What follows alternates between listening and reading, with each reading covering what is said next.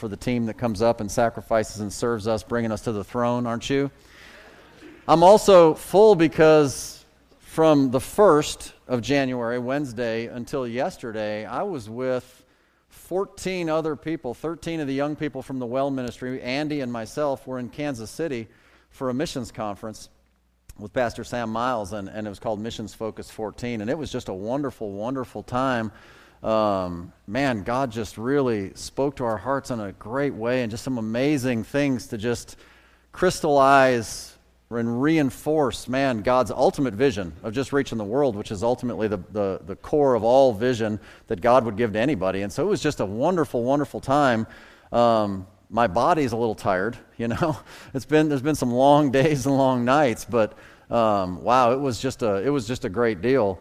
And I always try and start off the year with you with a vision, refocus on who we are and where we've come from and that sort of a thing. And every year I try to select a specific passage of Scripture, verse or two, that I believe God is showing me that will kind of chart the course, the way I see this church progressing and continuing to go forward. And you might remember, and if you were with us last week on Sunday night, I kind of did a 2013 year in review last week on Sunday night for a Lord's Supper service, and reminded you that the verse that I had selected for last year was in James 1:22, where it talks about being doers of the word and not hearers only, deceiving your own selves. And as we come into 2014, I of course wanted to save the verses that I believe God's given to us for this year for today. And that's really what I want us to look at today.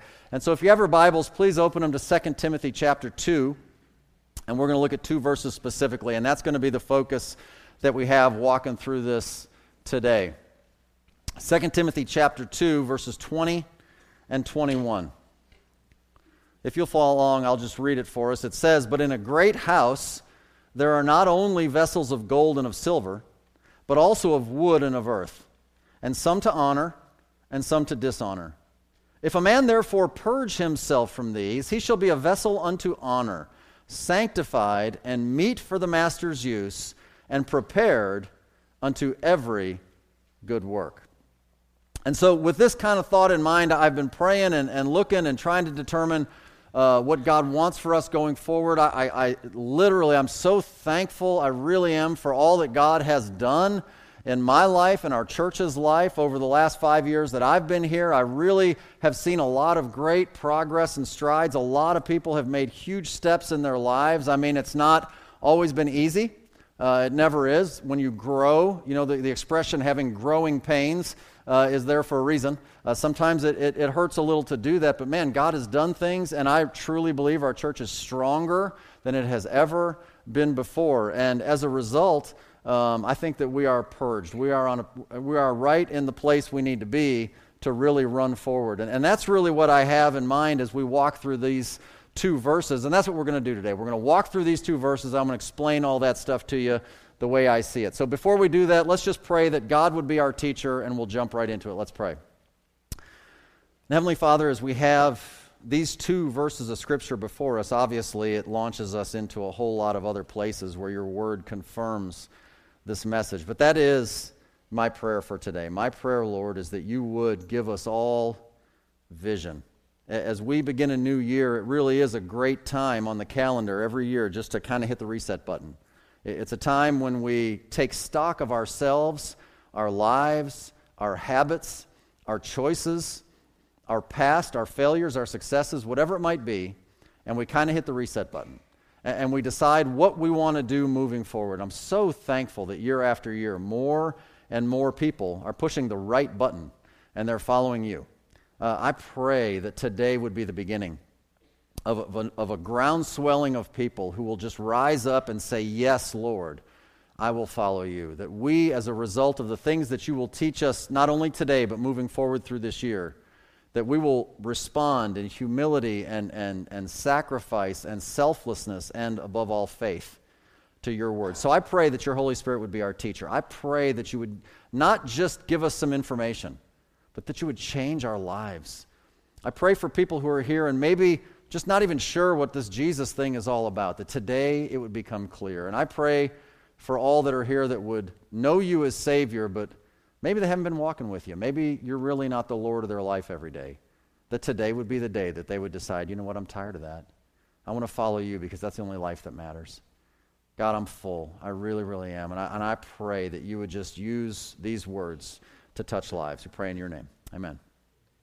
All right, the first point that I want us to see is really going to focus just on verse number 20. And what we want to do is we want to look at this illustration that Paul uses. And so what we're going to do is we're going to define those terms. So we're going to define the illustration. That's in your outline. We're going to define this illustration. The illustration is that in a great house, there are not only vessels of gold and of silver, but also of wood and of earth, some to honor and some to dishonor. Now, if you're going to totally understand the lesson that God wants to have for us, and that'll come a little bit later, okay, you have to first understand the illustration.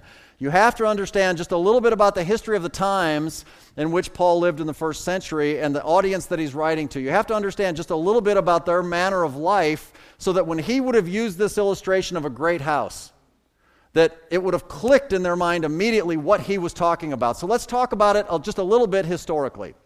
Because in that first century, you have to understand, y'all, seriously, if you don't think about this every so often, you do yourself a disservice. But you need to understand that life a couple thousand years ago, obviously, was a whole lot simpler than life today. I mean, it really was generally across the board a very simplistic life. They did not have all of the technological advancements that we have. Therefore, all of you here, I venture to say without fear of being wrong, that all of you here today live a better, more comfortable, luxurious life than the richest man back then. I mean, you really have blessings in abundance around you because of the development of the world. And so because of all of these things that we have, sometimes it's hard to go back and really grasp what it was like back then. So again, just very briefly and from a historical setting, if there was a man who had a great house, okay, that expression would not just mean that it was very large, that he had a large, although it probably would be large, because a great house would mean great not only in its size, but also in its function. Basically, it would be talking about the household of somebody who was very wealthy. So they would have a large house, yes, but their house would have amenities that other normal average folk houses would not have, okay? And among these amenities, they would have vessels to do different functions. And so in that house, they would have elaborate vessels that would be gold, made of gold, and maybe gold-plated, maybe solid gold, and vessels of silver. And typically those vessels that would be very precious metals would be on display. They're beautiful, they're precious, they're valuable. And they would use those vessels to serve food and drink and things such as that. So if they would have guests over, they would bring out these precious golden and silver vessels, and they would serve the meals and the food and the water and the wine or whatever it might be, and they would serve them in these elaborate, beautiful vessels, okay? But they would also then have vessels that would be wood or earth or clay, and those would be vessels that would be used for more menial tasks, okay? Some might be used for gathering trash. Some might be used for human waste.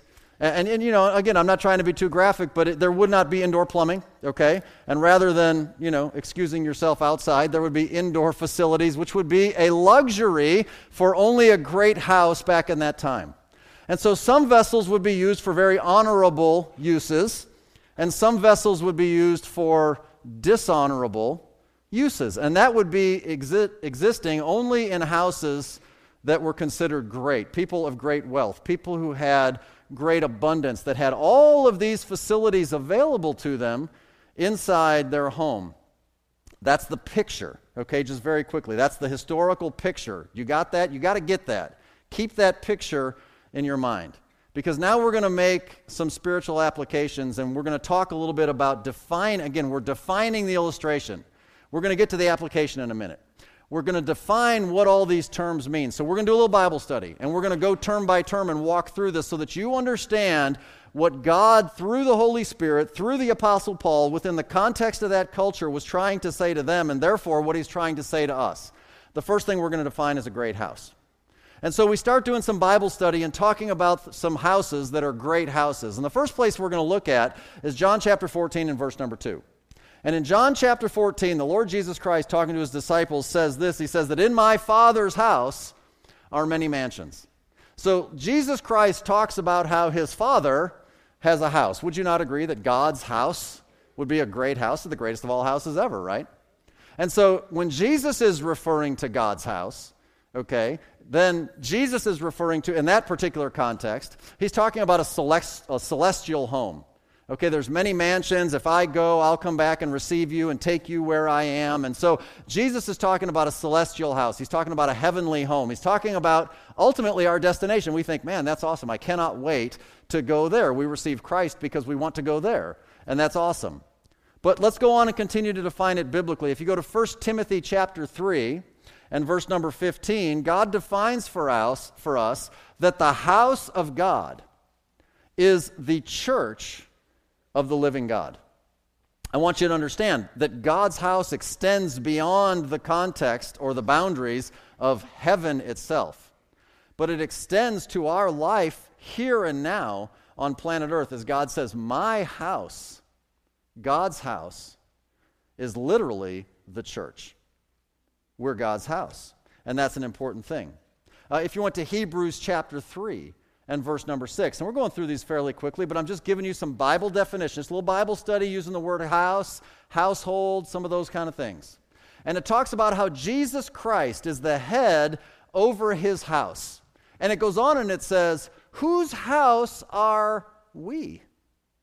And so literally, when we talk about the church of Jesus Christ, I think you understand that in this church. Almost everybody, especially if you come here regularly, you understand that when we talk about the church, we don't really talk about the bricks and the mortar and the building with the pillars out front and the steeple on the roof and all that kind. We're not talking about that. We're talking about the people. We are the church of the living God. You see that? And so the great house is God's house. God's house is not only heavenly, God's house is currently also earthly. It is the church, and when it's talking about the church, it's talking literally about the believers. It's talking about the people that make up the church. In other places in the scripture, like in Ephesians chapter 2 and verse 19, it says that we are literally we, believers, are the household of God. If you went to Galatians chapter 6 and verse number 10, it calls us the household of faith. Obviously, how do we enter into God's household? By faith. And so that's who we are, okay? That's who we are. Referring to the believers. Now, so that if you want a definition of the great house biblically, we are defining what a great house is. If you want to write down a definition, write this down. It is the corporate body of believers in Jesus Christ. It's the corporate body of believers. I didn't put it on the notes. You just got to write it down. Or you don't have to write it down. The corporate body of believers in Jesus Christ. So Paul is using an illustration, a physical illustration that would have been clear in the minds of the people of that time. In a great house, there are many vessels. Okay, so let's define the great house. It's us. It's us. The corporate body of believers in Jesus Christ. Now we're going to define what's a vessel. Well, there's several places we could look at. We'll just look at a few of them. In Acts chapter 9 and verse number 15. In Acts chapter 9, we have the story of Saul of Tarsus. And you remember Saul of Tarsus was the guy who persecuted the church until ultimately he has this miraculous salvation experience on the road to Damascus. And Saul gets saved. He ultimately becomes the Apostle Paul. Okay, his name is changed to Paul. But Saul, when he is saved, at his salvation, he hears this voice from heaven, and God is speaking to Ananias as he wants to go and pray for him. He becomes blind, and the scales need to fall from his eyes, and he says, go unto him, don't be afraid, because he is a chosen, what is it? Vessel unto me.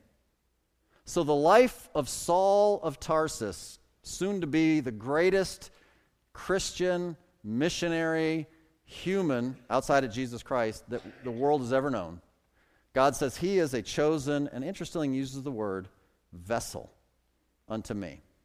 Last week, if you were with us on Sunday morning, Pastor Miguel came and shared with us from 2 Corinthians chapter 4. And in verse number 7, it talking about us, the believers, says, we have this treasure, the Holy Spirit of God, the life of God himself. We have this treasure in earthen vessels, okay, that the excellency of the glory may be of Christ, may be of God, not of ours. And so, the earthen vessels, literally, it's our body. Our body is a clay pot. You go back all the way to Genesis chapter 2, when God formed Adam. How did he form the body? He formed his body from the dust of the earth. It's an earthen vessel, and the vessel is holding something. The thing that it's holding is a great treasure. It's holding Jesus Christ. It's amazing. It's wonderful. So the vessel, literally, it's our body. It's our flesh. It comes from the dust of the earth.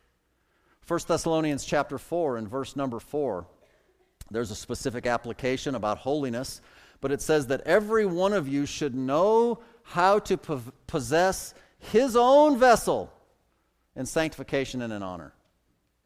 That you wouldn't give your body over to sinful, lustful behavior, but that you would possess or guard or protect your vessel, your body. It is your body.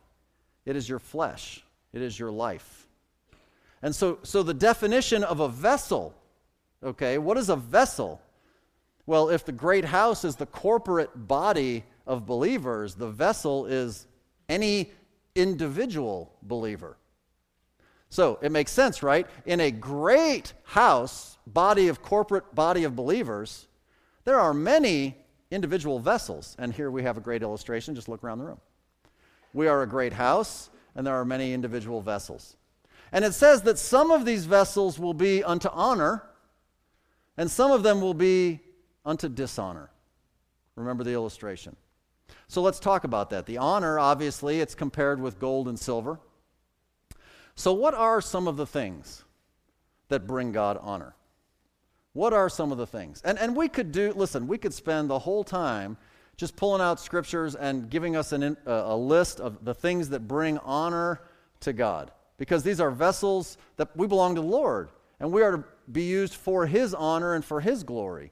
I pulled out just a few for your example from the book of Proverbs, because it's just so full of richness that Proverbs was enough. And the first thing I want to see is in Proverbs 8 and verse number 18. And it's all about wisdom. If you have a life full of wisdom, by the way, we didn't pull it for you, but in verse number 12, if you go back in the context a little bit before verse 18, it takes wisdom. It says, I, wisdom. And wisdom is personified as though wisdom is a person. Okay? And it says, that wisdom then, it says, I dwell with prudence in verse number 12, and it goes on. And then it goes on all the way down those verses after that, referring to that personification of wisdom, until it gets to verse number 18, where it says that riches and honor are with me. Who's me? Who's it referring to? It's referring to wisdom from verse number 12.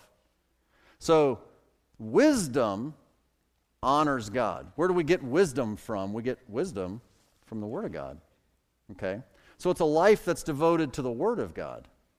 In Proverbs chapter 15 and verse 33, it says, before honor is the prerequisite, humility. It's humility. And so a life that is void of pride, a life that does not just seek its own or exalt itself, a life that is humble and submissive, brings honor. It brings honor. Proverbs chapter 20, verse number 3. It says that it's an honor to cease from strife. Strife, fighting, quarreling, bickering, arguing. Every fool will be meddling, it goes on and says. So it's an honor to cease from that. It's an honor to be a man of peace. It's an honor to be somebody who does not fight for their own rights. Hey, you can't do that to me. I have. Okay, and it's natural for us to do that, but he says, wow, you want to bring honor to God? Then you won't be a person who does that. Proverbs chapter 21 and verse 21. It talks about he that follows righteousness and mercy finds life, righteousness, and honor. So you follow righteousness. You pursue it. It becomes the pursuit of your life. You don't pursue your career. You don't pursue money. You don't pursue women or men or friends or power or position. You pursue righteousness. And it brings God honor. These are the kinds of things that bring God honor. These are the ways that God defines for us how any individual vessel, within a great house can be a vessel unto honor. Unto dishonor, likened to wood or earth. What are some of the things that bring God dishonor? Well, we talked about how the vessel being something that we have this treasure in earthen vessels.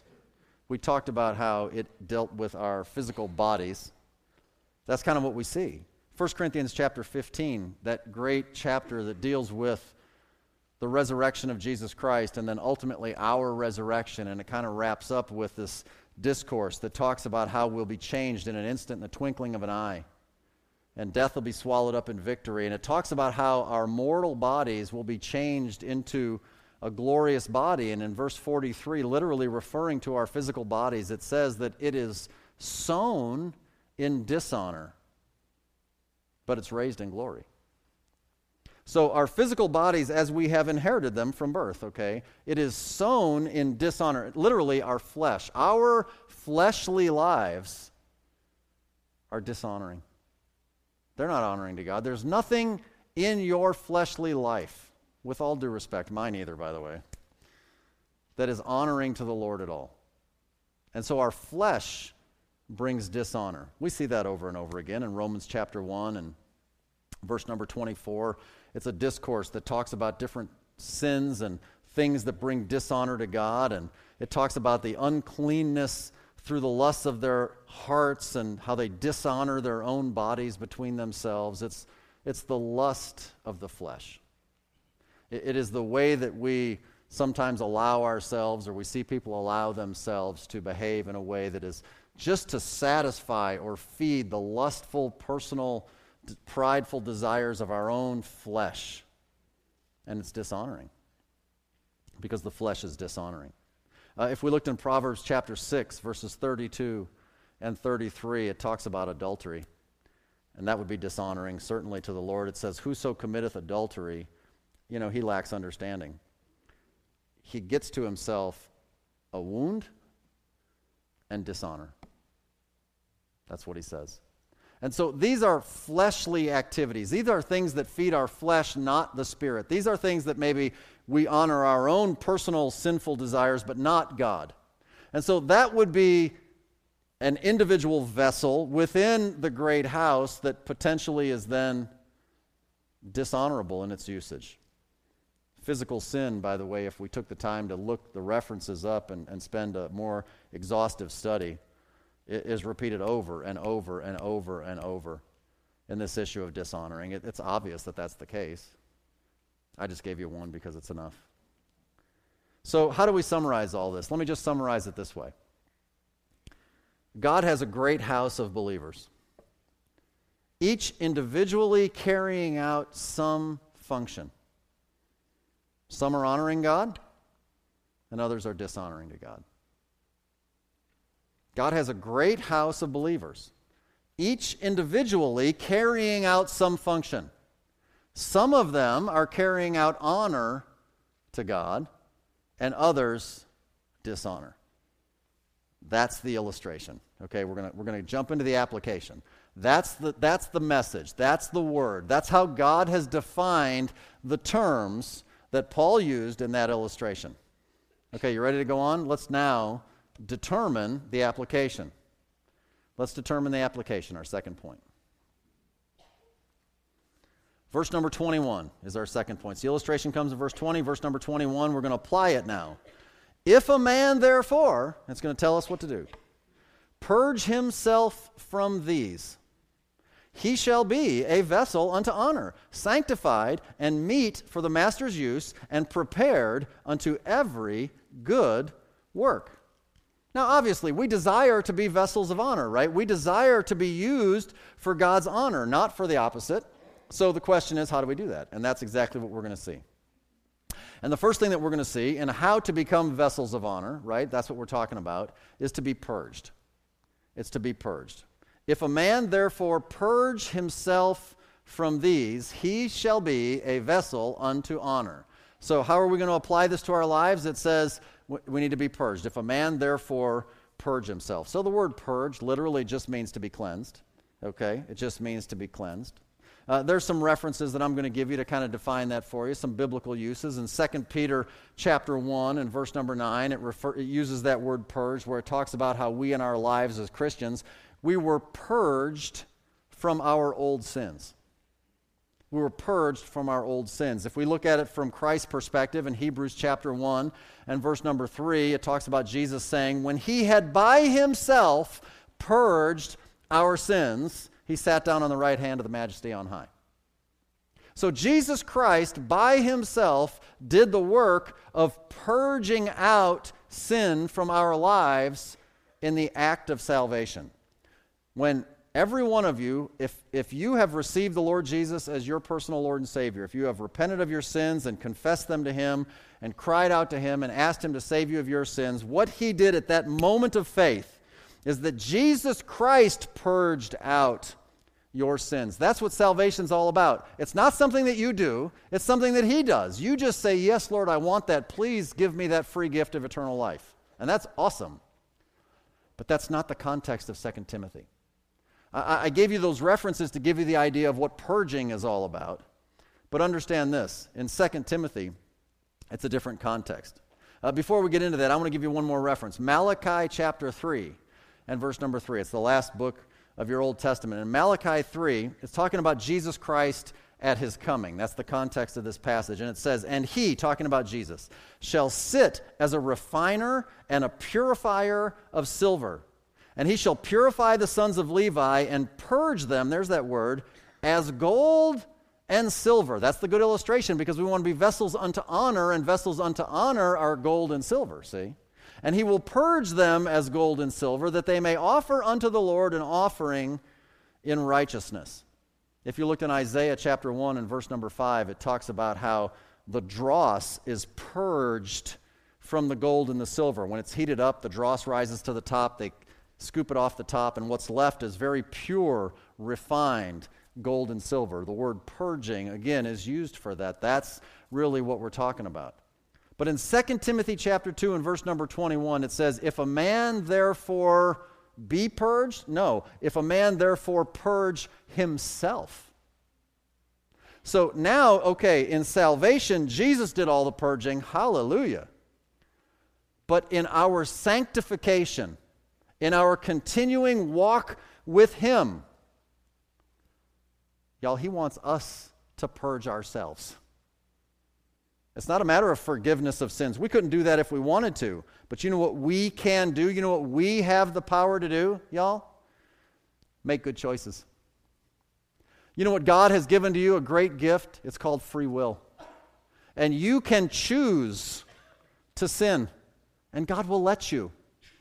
And you can choose to say no to sin and say yes to righteousness. And that's what he wants. That's what he desires. And he cries out to you and he says, if a man therefore, understanding the illustration, will purge himself from these, he'll be a vessel unto honor. In Proverbs 16 and verse number 6, it says, by mercy and truth iniquity is purged, and by the fear of the Lord men depart from evil. Who's doing the acting? It's the men. Men depart. They decide and they do it. Remember the story of Joseph in Potiphar's house, and Potiphar's wife tried to catch him and lie with him, and he ran, he fled. In fact, if we went back to 2 Timothy, it goes right on in the context in verse 22, flee also youthful lust, run from it. Purge yourself from these influences. That's what he's saying. If a man purge himself, see, he'll be a vessel unto honor. Well, it says if he'll purge himself from these. So we have to understand exactly what it is he's talking about when he says from these. What does these refer to? Well, certainly it's talking about sinful behavior, right? I mean, we just have been talking about that. Certainly you purge from your life, vessel, sinful behavior. You purge from your life dishonoring behavior, right? We are going to be cranking up here this month a brand new Bible book study in 2014, and I'm going to be walking you through the letter written to the Romans. And so we will be studying the book of Romans off and on for a long time. A long time. It probably took us 20 months to go through the Gospel of John. I don't know how long. There's 21 chapters in John. We're going to 16 chapters in Romans. Action-packed, full of stuff. Okay, so we'll take it in sections. We'll go through a section. We'll take a break. We'll jump into another section. Okay, we're going to be walking through Romans in 2014. Romans 1, 2, and 3, if you're not already familiar with it, deal specifically with sin. And just proves the case beyond a shadow of a doubt about how wicked and sinful we are as human beings. Now, the context of Romans 1, 2, and 3 literally is building a case for every human being to understand how sinful he or she is so that they will get saved. Okay? And we will make application to our lives also, because certainly there will be application to be made, okay? But the idea is this, as we go through Romans, and you'll see, but the idea is this. There is sin everywhere because we're human beings, and our flesh exists, and flesh is wicked and evil, and it brings dishonor unto God. And we are helplessly lost before a holy and righteous God. And although that context directly is man needing salvation, certainly sin is a huge hindrance. And can I just tell you that I believe that the biggest hindrance to our church moving forward and really making a difference in this world with the gospel of Jesus Christ is carnality. At the end of the day, people who fight and argue and complain and keep their distance and refuse to jump in and pull together with us, who don't serve, who don't pray, who don't give, who don't love, who don't care, are just carnal. They're just selfish. They're just full of themselves. And I'm not picking on any individual. I'm just telling you the state of life in general. Carnality will keep you from honoring God. It's your flesh. Again, it goes back to the definition. And the only thing that keeps us from just, setting the woods on fire for Jesus with the gospel is people are carnal. And you know what we're going to need to do? We're going to need to purge that carnality out. Now, I can't purge yours, and you can't purge mine. If a man purge himself, though, what happens is that in this great house, we'll have more and more and more vessels of honor, and less and less and less of dishonor. And I'm thankful because there is an ever-growing number of those. There really is. And I am excited about what God is doing, but I believe He wants us to do even more. And quite frankly, there's just too many people who continue to cling onto their personal selfish desires. And when you do that, you may be kidding others. You may be kidding yourself. I don't know. You may be a hearer of the word only, like it said in James, deceiving your own self. I don't know.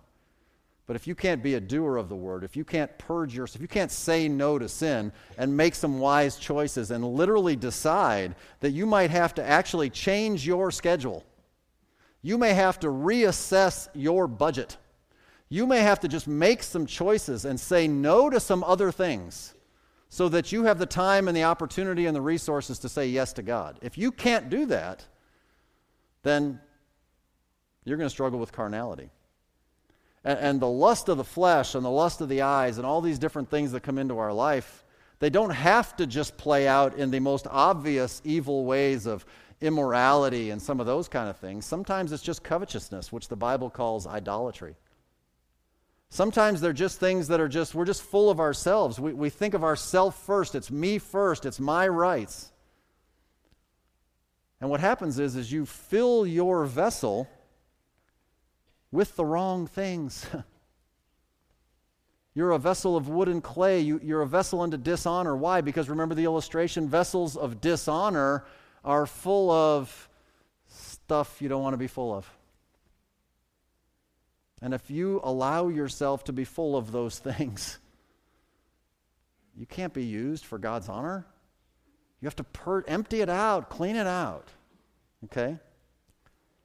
So that's how we're going to kick off this year. We're going to get in the book of Romans. We're going to talk about chapters 1, 2, and 3. Listen, by the time we're done with chapter 3, y'all are going to be like, I'm glad we're done with chapter 3.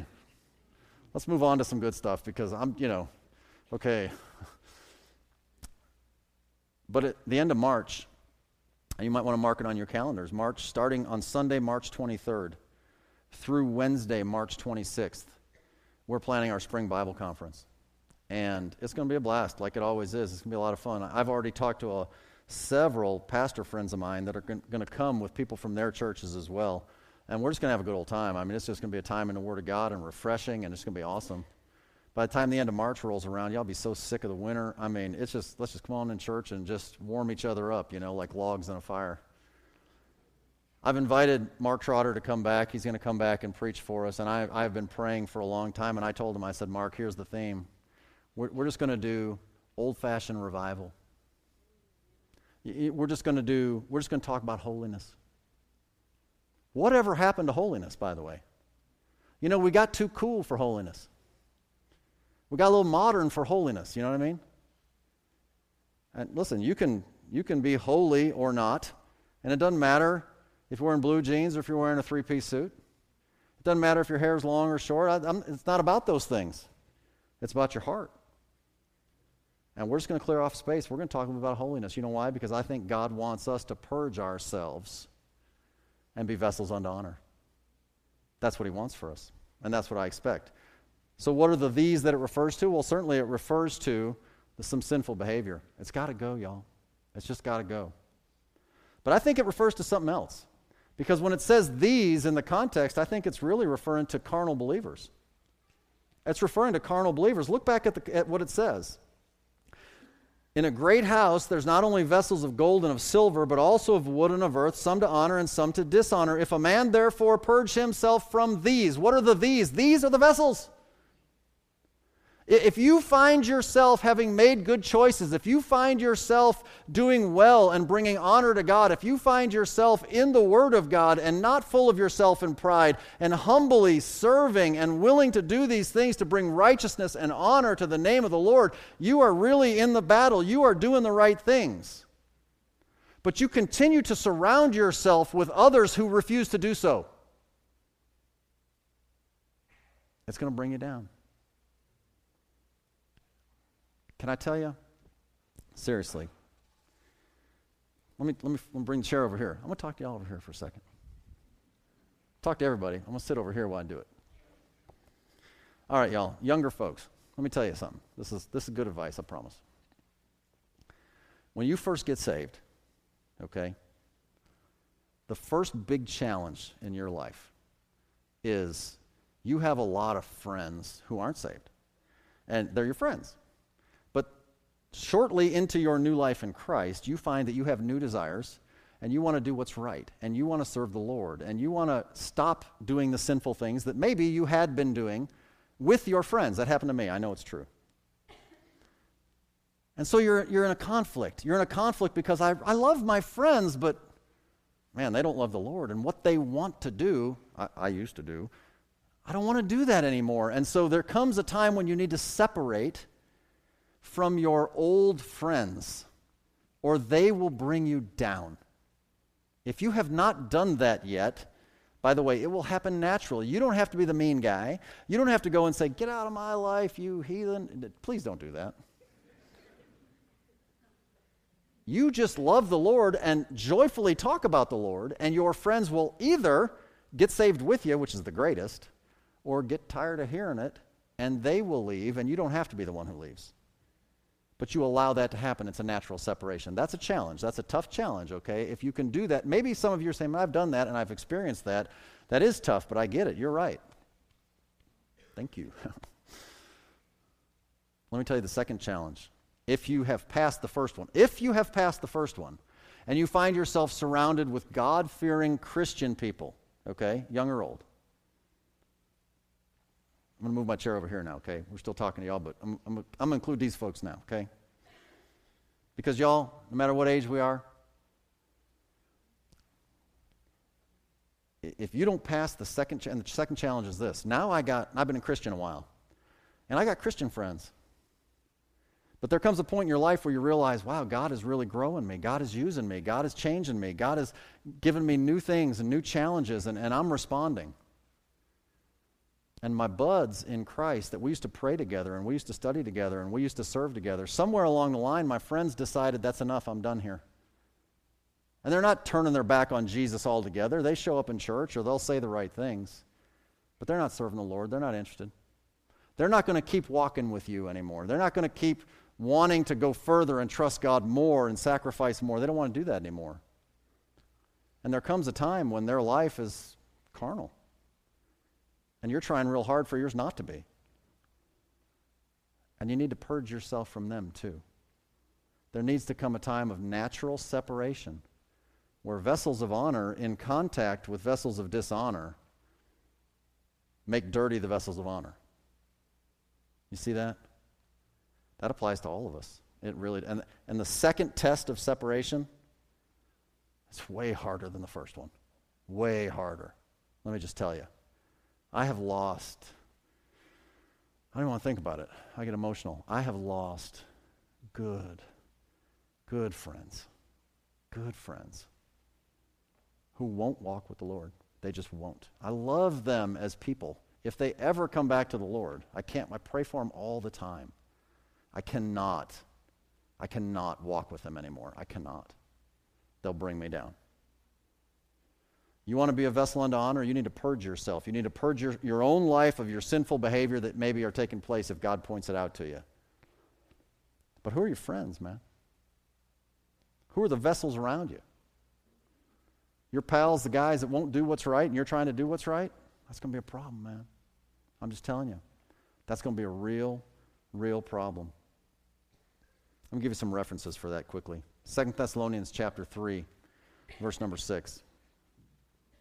Tells us that God tells us that we need to withdraw ourselves from any brother in Christ if that brother walks disorderly. Now, before you go crazy with that, let me just say, this is not the time to do this Bible study. I have done this Bible study, okay? You have to define biblically what it means to be disorderly. You can't just take that word disorderly and apply it to whatever you think you want to apply it to. You have to be very, very careful. So if you want to do the Bible study, go home and track the word order. What are the things that are orderly? And find the people that are doing that. And what you will find, very, very quick answer is, okay, that the things that are defined biblically as orderly are the things that are defined in context of the local church assembly and the things that we do with an order and a structure. So if you have brothers that you know who are not walking according to the order and the structure set forth in the assembly of the believers, then you are to withdraw yourself from them. 1 Corinthians chapter 5, there's a whole first part of that chapter. It's a long story about some very wicked, evil behavior, fornication, okay? And it makes that, in that passage, it makes it very, very clear that you are not to associate yourself with brothers who might behave that way. You're to purge out, verse 7 says, the old leaven.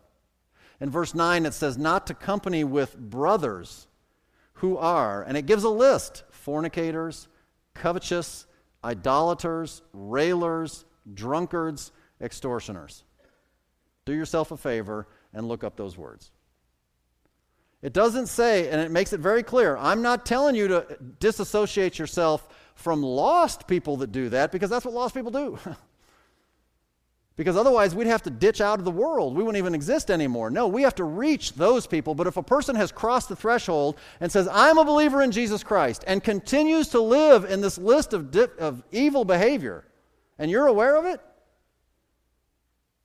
don't hang around with that person. Let them do it on their own time. Let them do it in their own space, but don't let them do it on your time and in your space. That's what it says. Verse 13, put away from yourselves that wicked person. Romans 16, verse 17. Here's another application. Mark them that cause divisions. And in the context of the divisions, he's talking about things that are contrary to the doctrine that I've taught you. And it goes on and it says, avoid them. Avoid those guys. So if you know people who are divisive, if you know people who are constantly argumentative, if you know people who constantly are the types that will bring up contrary doctrine to the doctrine you have been taught, if you know people that constantly get up in your space and want to divide brothers from brothers based on doctrinal teaching, okay, just avoid those people. It goes on in verse 18. And it says, with good words and fair speeches, these people will deceive the hearts of the simple. God hates that. Just think in your mind. You ever known anybody like that? I have. They pop up all the time. And I just can't tolerate them. I just can't stand it. God loves for his people to be unified together in the unity of the faith and in the peace and love of the Holy Spirit. Somebody works their way into the middle and somehow eloquently, intelligently, with good words and fair speeches deceive the hearts of the simple, causing divisions among the brethren. Avoid that person. It doesn't say beat them up. It doesn't say cuss them out. Just avoid them. Just get yourself some new friends, man. It's easy. You know what? I believe, truly, that God has been purging our church. I do. And I think that we are stronger than ever. I think that we are in a better position than we've ever been in since I've been here. I do. I think that we're better positioned and prepared to go and do great things for the Lord than we ever have before, but there's yet more. We've got to do more. There's still yet work to be done. The question that you have to ask yourself is, will I cooperate with that? Am I going to be one of the ones cooperating, or am I going to rebel against this? If a man therefore purge himself from these, he'll be a vessel unto honor. A man. If a man. Any man. Whosoever will, each of you makes your own decision. If a man, therefore, purge himself, it could be you. You just have to decide. So what do? We purge, okay? What else? We have to be prepared. And that's the next point. We have to be purged from these things, and we have to be prepared. Where it goes on and it says, meet for the master's use, and prepared unto every good work. Let me start with that last phrase. Every good work. Every good work. I'm going to go back to our illustration. Historically, great house, vessels of gold and silver, vessels of wood and earth. Is it not accurate that if you wanted to use a vessel of gold and silver to take out the trash, that you could do that? You could do that. But you could not take the vessel of wood or earth and serve drinking water in it. Couldn't do it. Because the vessel unto dishonor is only good for a couple of things. But a vessel unto honor is good for every single use that the master might want to choose to use it for. And that's what God wants from us. God wants us to be prepared unto every good work, not just some. The body of Christ should not be full of specialists. I'm a specialist in evangelism. I'm a specialist in counseling. I'm a specialist in children's ministry. I'm a specialist in member care. I'm a specialist in whatever. But I don't do the other stuff. That's for other guys. That's not the goal. That's not the goal. Let me remind you, 2 Timothy chapter 3, verses 16 and 17, verses many of you are very well acquainted with. All Scripture is given by inspiration of God, is profitable, right? For doctrine, for reproof, for correction, for instruction in righteousness, that the man of God may be perfect, thoroughly furnished unto all good works. Not just some, not just a few, not just every so often, unto all good works, right? And that's what God wants for us. He wants us to be prepared for every single good work that he might need for us to do, right? So that might be evangelism, teaching, discipleship, shepherding, caring, serving, loving, encouraging, counseling, comforting, discerning, defending, leading, organizing, interceding, enduring, whatever they might be. You should be prepared for that good work. You should be prepared for that. The word meet means suitable, appropriate, suitable. That's what it means. God gave to Adam, when he made the woman, an help meet for him. Woman was made to be a suitable helper for the man. M-E-E-T, not M-E-A-T. Okay? That's what meet means. 2 Timothy 3:16 and 17 that we read in verse 17, it says, "Throughly furnished," prepared. That's literally what it means. Prepared, furnished, suitable, appropriate for every good work. So here at First Baptist Church, we have what we call the path of growth, okay? And I'm not going to spend a lot of time talking about it. If you were here with us last Sunday night, I talked about it a lot, okay? And it's out on the walls in the lobby on your way out. You can see those 4 big circles, and there they are, okay? So we talked about how this path, and last Sunday night when we talked about the path, let me just say this. They were given in greater description of what they all mean, okay? But maybe more importantly, in the context of how people following the path, which is biblically defensible, and we did that last week. People following this path are giving real results, statistical results, in real growth and development and outreach in this church body. That's available for you. By the way, this is something that the pastors of this church have given to you to give order to how we structure our ministries. And you want to be orderly, okay? So this is the path that we've given you. This is something that we have developed to help prepare you so that you can then be a vessel unto honor, so that you can be prepared unto every good work. Understand this. Our goal, not just First Baptist Church, any church that wants to follow what God says, our goal is not to have a big church. Do you understand that? Is our church big? Well, it depends on who you ask. Some folks would say, your church is huge. Other people would say, no, not so big. Our goal is not to have a big church. Our goal is to reach the world with the gospel. That's our goal. It's the Great Commission. That's the commission God gave to the church. And some churches can be very healthy with fewer people, and some can be very healthy with more people. It's not a matter of the numbers. But God was serious when he gave us the Great Commission. And God seriously expects us to carry that commission out.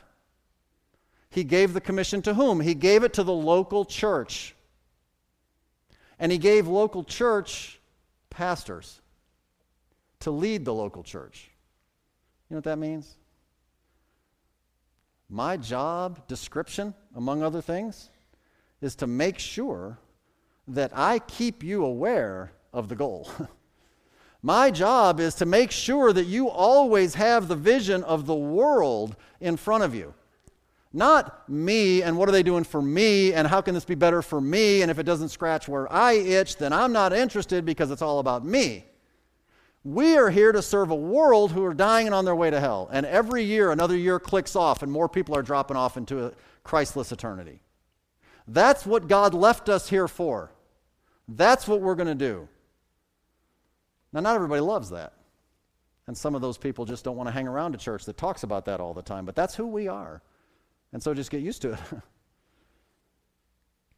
How are we going to achieve that? Well, there's an expression that people who know me, who've been in my office, it's written on my whiteboard. I use it, I talk about it all the time, and the expression is this. That here what we're going to do is we're going to use ministry to build men. We're going to use ministry to build men. Now, there's a lot of churches out there that have a strategy. They may not say it this way, But what they do is they interchange those words. They use men to build ministry.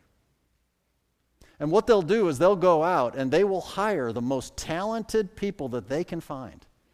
And they will build the coolest ministry you've ever seen. And I mean, it will put on quite the show. It is the typical, not always, typical strategy of what we would consider to be mega churches. Okay? And what happens is they hire the most talented people they can find. They put on the greatest show they can find. They make the service as cool and smooth as they possibly can, and they spend a lot of time and money and effort doing that with the intention, and their intentions are good, to bring people in. Do you understand that God never told us to make a cool church service to bring people in, but He told us to get ready to go out? Do you understand that? We have to get back to the basics of what God says. And we have to prepare men, I mean mankind men and women, that will be willing to do that. And we have a path, and if you are on the path and progressing through the path, you will grow, and you will prepare, and you will find yourself reaching people. It works. It has been working. It will continue to work. Why? Because it's biblical. And God set it up that way. Listen. This last week, 15 of us were in Kansas City at this missions conference, and 3 guest speakers at various times. I mean, these guys were rattling off quotes that were just very memorable. They were just things that would stick with you. I jotted down a bunch of them. We were talking about it on Friday night together. And I'm going to read just a couple of them that stuck with me to you, okay? Just because it goes with what we're talking about.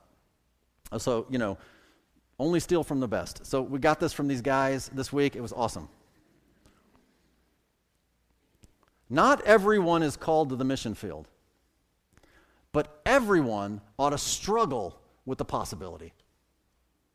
Not everyone's called to the mission field, but every one of you ought to wrestle inside of yourself whether or not you might be that one who is. How about this? I love this. The gospel, it means good news, right? The gospel is only good news if it reaches the lost in time. If we don't get to the gospel to somebody before they die, it's too late. It's only good news if you get it to them in time. And the last one I'll give you today is this. We don't determine the spiritual strength of a church based on its seating capacity. We determine the spiritual strength of a church based on its sending capacity. We use ministry to train men. And that's what you're going to see more and more of here at First Baptist Church. You're going to see young men and women who come through our system, who are learning and being trained, given more and more opportunities, not only of service, but of leadership and responsibility. Because they are preparing themselves for even greater things. We will not, as a matter of strategy, as a matter of principle, we will not be 3 or 4 or 5 staff pastor professionals that do it all for you. We will not. Our job is to lead you. Our job is to mentor these people. Our job is to grow everyone up so that we all do the work of the ministry and glorify God, because our goal is not a big church. Our goal is to reach this world with the gospel. If that does not interest you, you will not be happy here. You will get uncomfortable. Listen, you're welcome. Everybody's always welcome. We got room. There's room to sit. Come. You probably won't love it, though, because that's what we're going to talk about. That's what we're going to do. That's what we're going to push. If we've been pushing too hard and it bugs you, sorry. We're going to do it. That's who we are. It's us. I'm like the parent of little kids. It's for your good. Trust me, it's for your good. That's what we're trying to do. And that's what we want to do. The only way we're going to reach the world is to send people out of here and start new churches and start new works and send missionaries out. The only way that we're going to have a part in literally doing what God expects it, we must take it seriously, is we have to prepare people so that when they go, they're actually ready. They know what they're doing. By the way, you may not understand, I do, what it takes to start a new church? Let me tell you real quickly what it takes to start a new church, besides prayer and all the good spiritual stuff. Let me just make it real easy. It takes some people who are prepared unto every good work. Because when you start something new, ain't a whole lot of folks out around there to help. And if you're the pioneer church planter, guess who's doing everything for a while? It's you. So we need to prepare some people now who can do that now, so they can go and they can be successful. That's how every church ever started. Don't we want to do that? So in 2014, that's what we're going to do.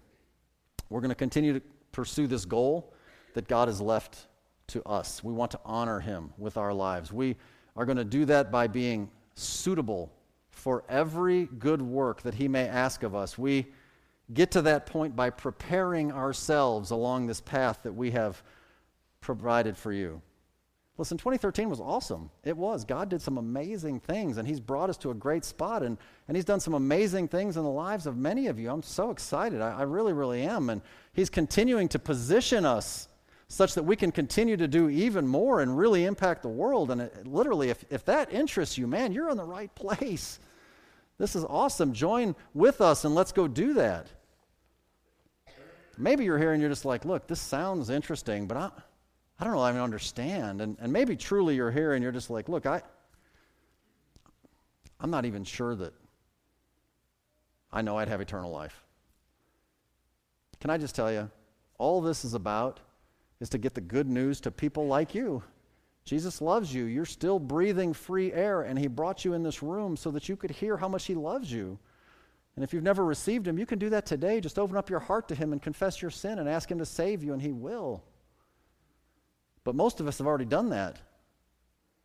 And maybe God put his finger on your heart today. Maybe God made clear to you some purging that's necessary. And you'd say, man, I know I'm saved, but I'm a little dirty. And by God's grace, I'm going to surrender it all to him now. Let's just remember the verses that we have. In a great house, listen, there are not only vessels of gold and of silver, but also of wood and of earth, some to honor, some to dishonor. Don't say, hey, somebody's got to do the dishonor thing, might as well be me. No. If a man therefore purge himself from these, he shall be a vessel unto honor, sanctified and meet for the master's use, and prepared unto every good work. Let's pray together.